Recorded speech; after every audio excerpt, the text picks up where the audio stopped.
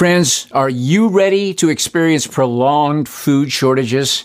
They're coming. Global supply chain problems are having a domino effect on everything, especially food production. Farmers aren't able to plant as many crops because fertilizer is scarce and it's expensive. This will cause food shortages when stores run out of the food we have now. After all, food takes time to grow. When farmers don't plant, 3 months later, we don't eat. That's why you need to get ready now with long-term storage emergency food. It's a perfect hedge against skyrocketing food prices and food shortages. You won't regret having this when you need it, believe me. And today's video is really relevant to what I'm talking about. Right now, you can save $250 on a 3-month food kit from My Patriot Supply. That's right. This is the lowest price in 3 years to help you fight inflation. Go to preparewiththinkaboutit.com and get your $250 savings on this 3-month food emergency kit. That's preparewiththinkaboutit.com. Those who know what's coming are getting prepared now. Shouldn't you? preparewiththinkaboutit.com. 25 years ago, Princess Diana's car crashed inside the Pont de la Alma tunnel in Paris, France. Her lover, Dadi Fayed, died upon impact, along with the driver. And even though Diana survived, it took about 40 minutes to get her from the car to the ambulance. The official story was that they were trying to free her from the car, but several witnesses say that Diana was conscious and unobstructed. Photographs show that the back seat of the car was undamaged, and witnesses were pleading with the police to open the door and help her. Once in the ambulance, it took about 40 minutes for them to choose a hospital, and when they finally set off, the ambulance drove at a snail's pace and made several stops, taking about 40 minutes to drive less than 4 miles. Doctors were turned away, witnesses were strip-searched, cameras were confiscated, no evidence was gathered, no blood samples were taken, and by 3 a.m., the entire scene was sprayed down with high-pressure water hoses. Mercedes wanted to study the wreckage to see why it failed so badly, but they were denied. Diana's body was taken by the royal family, who had her reproductive organs removed before burying her remains. All 17 cameras along the route of the crash were mysteriously turned off, and all radio police frequencies went down. Witnesses were assaulted and threatened, and there was no investigation. Not until the inquest 10 years later, which is when most people learned that Diana had penned a note in 1996 saying that someone was going to kill her in a car accident. This note was concealed for 6 years. At the inquest, experts agreed that Diana would have survived if they had gotten her to a hospital. But the blame was put upon a military-style attack. According to witnesses, a group of motorcycles, along with a white Fiat Uno, worked in concert to crash the car. First, with a blinding flash of light, followed by an explosion from the front tire of the Mercedes. During the inquest, a former MI6 agent described being shown the very same plan in 1992 for a possible MI6 assassination of Slobodan Milosevic, and claimed it was MI6 who killed Diana. Because of all this, the inquest ended with the verdict of unlawful killing, blaming her death on the mysterious military hit squad. But the mainstream media spun the entire thing to make it sound like it was the paparazzi that caused her to crash, which is demonstrably false. And while there was no investigation into finding the members of this military hit squad, 3 years later, the alleged driver of the white Fiat, who had ties to MI6, reportedly committed suicide after being found shot twice in the back of the head and burned inside of his car. During the inquest, many things were kept from the jury, such as the fact that Diana's seatbelt was found to be defective and evidence of the car being sabotaged. Interestingly, these things would have brought more suspicion towards Dadi's father, Mohammed Al Fayed, who, after turning down repeated offers from the French government to provide security, was solely responsible for Diana's security detail, and at the last minute, had them leave their security detail in front of the hotel as a decoy and take a different car, a car that was recently stolen, broken, repaired, and never checked by security. Left with only one security guard, they were also assigned a new driver. Henri Paul, who had no chauffeur permit, was tied to Foreign Intelligence Services, was seen on camera signaling to someone just before setting off, had received over 50,000 francs the day of the crash. And this was all under the watch of Mohammed Al-Fayed, who was deeply connected to the intelligence community. He was business partners with one of Lee Harvey Oswald's handlers and represented the grandfather of Muhammad Atta. But none of that was mentioned during the inquest. Instead, with the help of pop culture agents such as Howard Stern and Piers Morgan, Mohammed Al-Fayed has provided the world with the cover story that Diana was pregnant with Dottie's child and Prince Philip had her killed because he's racist, which seems like a strange cover story. That is, if you don't realize that the entire thing was a satanic ritual. Rituals are meant to be witnessed, and the death of Diana is steeped in satanic ritual. The royal family, originally known as the Saxe-Coburg-Gotha bloodline, changed their name to Windsor to sound more British. Their inbred family is traced back to Vlad the Impaler, otherwise known as Dracula. And with several proud Nazis in the family, including Prince Philip, the royal family is obsessed with pagan ritual and all things occulted. According to the carefully planned breeding of royal bloodlines, the marriage between Diana and Charles was for the Merovingian ancestry of Lady Diana to be seeded into the royal family. Diana was well aware of this and referred to herself as the Windsor Broodmare.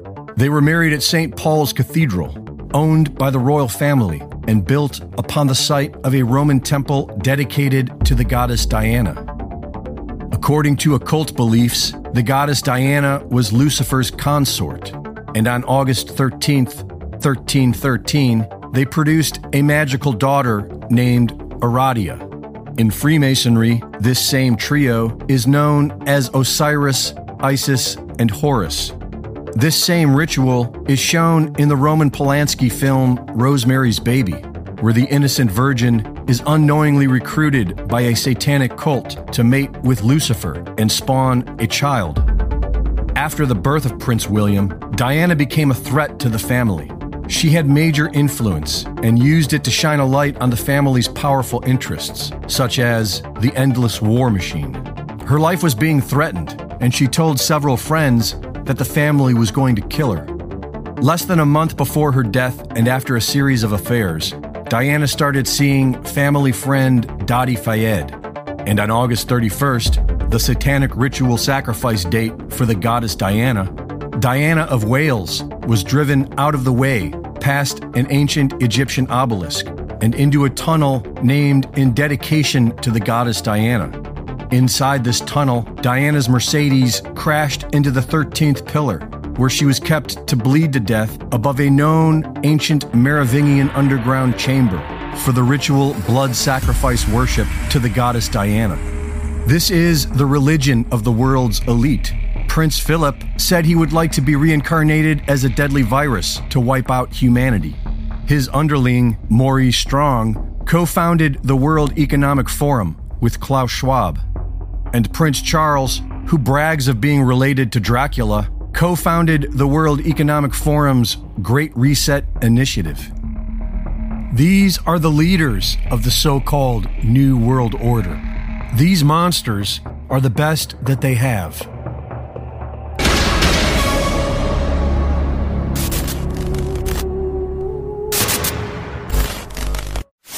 Hi, Steve here. This could be the last video I ever really need to do to help people understand, even though it is a horrifying reality. It's still the truth. The reality is that whether you're a Christian or you're not a Christian, the truth is God is not the ruler of this world now. He is sovereign, but he's not in control of this world right now. If you don't believe me, Mr. and Mrs. Christian, then maybe you'll believe the Lord Jesus Christ, because he's the one who said it, not me. Now is the judgment of this world. Now the ruler of this world will be cast out. I will not be talking with you much longer because the ruler of this world is coming. He has no power over me. And about judgment, because the ruler of this world has been judged. When Jesus came to this earth, he faced a series of tests from Satan. One of those was Satan's offer to receive the kingdoms of the world without going to the cross. Satan told Jesus, "I will give you all this domain and this glory, for it's been handed over to me, and I give it to whoever I wish." Satan took possession of this domain and its glory by man's sin when Adam and Eve chose to disobey God and follow Satan. The offer that he presented to Jesus was real, but Jesus answered him, "It is written, worship the Lord your God and serve him only." Very soon, in the near future, Satan will share his authority with the Antichrist because he advances his agenda. The Apostle Paul said he's the god of this world and the prince of the power of the air. And John told us that the whole world lies in the power of the evil one. He personally attacked Adam and Eve, Job, David, Joshua the high priest, Judas, Peter, and of course, even Jesus. And he continues to attack God's people today with his deception and his well-developed strategies of warfare. And the reality is, humanity is living in an evil age under the dominion of Satan, whose sphere of influence is called the domain of darkness. That's why they call their groups secret societies, because they carry out their evil in darkness, in the hidden things they do. But as Christians, we have victory in Christ. At the moment we trust Jesus as our Savior, God rescued us from the domain of darkness and transferred us to the kingdom of His beloved Son, in whom we have redemption, the forgiveness of sins. So, why are things getting so difficult for believers in these last days? Simple. Because we will not bow our knee to Satan, and he has no dominion over us anymore, no control over Spirit-filled, born-again believers. Like the Apostle Paul said in 2 Corinthians, Satan has no hold over you anymore because Jesus finished his purpose by giving us a new nature called the righteousness of God. We're no longer condemned, and like the Apostle Paul said in Romans chapter 6, we're free from sin. We've been delivered from the power Satan had over us. Paul described to the church in Philippi the difference between believers and people of this world. He said, "For I have often told you, and now say again with tears, that many live as enemies of the cross of Christ. Their end is destruction. Their God is their stomach. Their glory is in their shame, and they are focused on earthly things." I want to say this again to all believers in Christ. There is no pre-tribulation rapture, as I've said many times in past videos. There is a catching away, as Paul told us about in Thessalonians and Corinthians, but it's not going to be before all of chapter 6 of Revelation has been fulfilled. The reason why? Peter told us why. The Lord does not delay his promise, as some understand delay, but is patient with you, not wanting any to perish, but all to come to repentance. There are people who still need to be set free from the power that Satan holds over them. Just because you're outside looking in at the prisoners doesn't mean God wants you to turn and run away from them and forget them. Yes, this world is evil and wicked and brutal, but remember what the Apostle Peter said? Above all, be aware of this. Scoffers will come in the last days, scoffing and following their own evil desires, saying, "Where is his coming that he promised? Ever since our ancestors fell asleep, all things continue as they have been since the beginning of creation." They deliberately overlook this. By the word of God, the heavens came into being long ago, and the earth was brought about from water and through water. Through these, the world of that time perished when it was flooded. By the same word, the present heavens and earth are stored up for fire, being kept for the day of judgment and destruction of the ungodly. Jude said, "But you, dear friends, remember what was predicted by the apostles of our Lord Jesus Christ. They told you, in the end time, there will be scoffers, living according to their own ungodly desires. These people create divisions and are worldly, not having a spirit." Do you know what a scoffer is? Scoffer is an expression of scorn, derision, or contempt.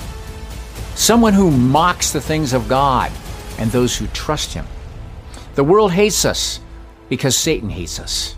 Jesus told us that in the last days you will be hated by all nations because of my name. It will be a frightening time when the people of this world are able to see that it's Satan who rules their lives and is more wicked and heartless than they can ever imagine. That's why I go against almost every preacher in America who are still telling their congregations things are going to get better. We've always had cycles like this in this country, but it'll get better. Good people are disheartened by the wickedness they see every day. We're discouraged, we're depressed, and we keep hoping that someone will deliver us. There is no man on this earth that will deliver us. When you finally understand that you can redirect your attention on the Lord Jesus Christ, things change. For us, the Christians in this world, the good news is the Lord Jesus will bring everything to a final conclusion. Wickedness will not have forever as they believe. The injustices and the godlessness will be brought to an end. Enoch, the first prophet, said in the very first chapter, he wrote, "And behold, he comes with 10,000s of his holy ones to execute judgment upon all, and to destroy all the ungodly, and to convict all flesh of all the works of their ungodliness, which they have ungodly committed, and of all the hard things which ungodly sinners have spoken against him," Jesus.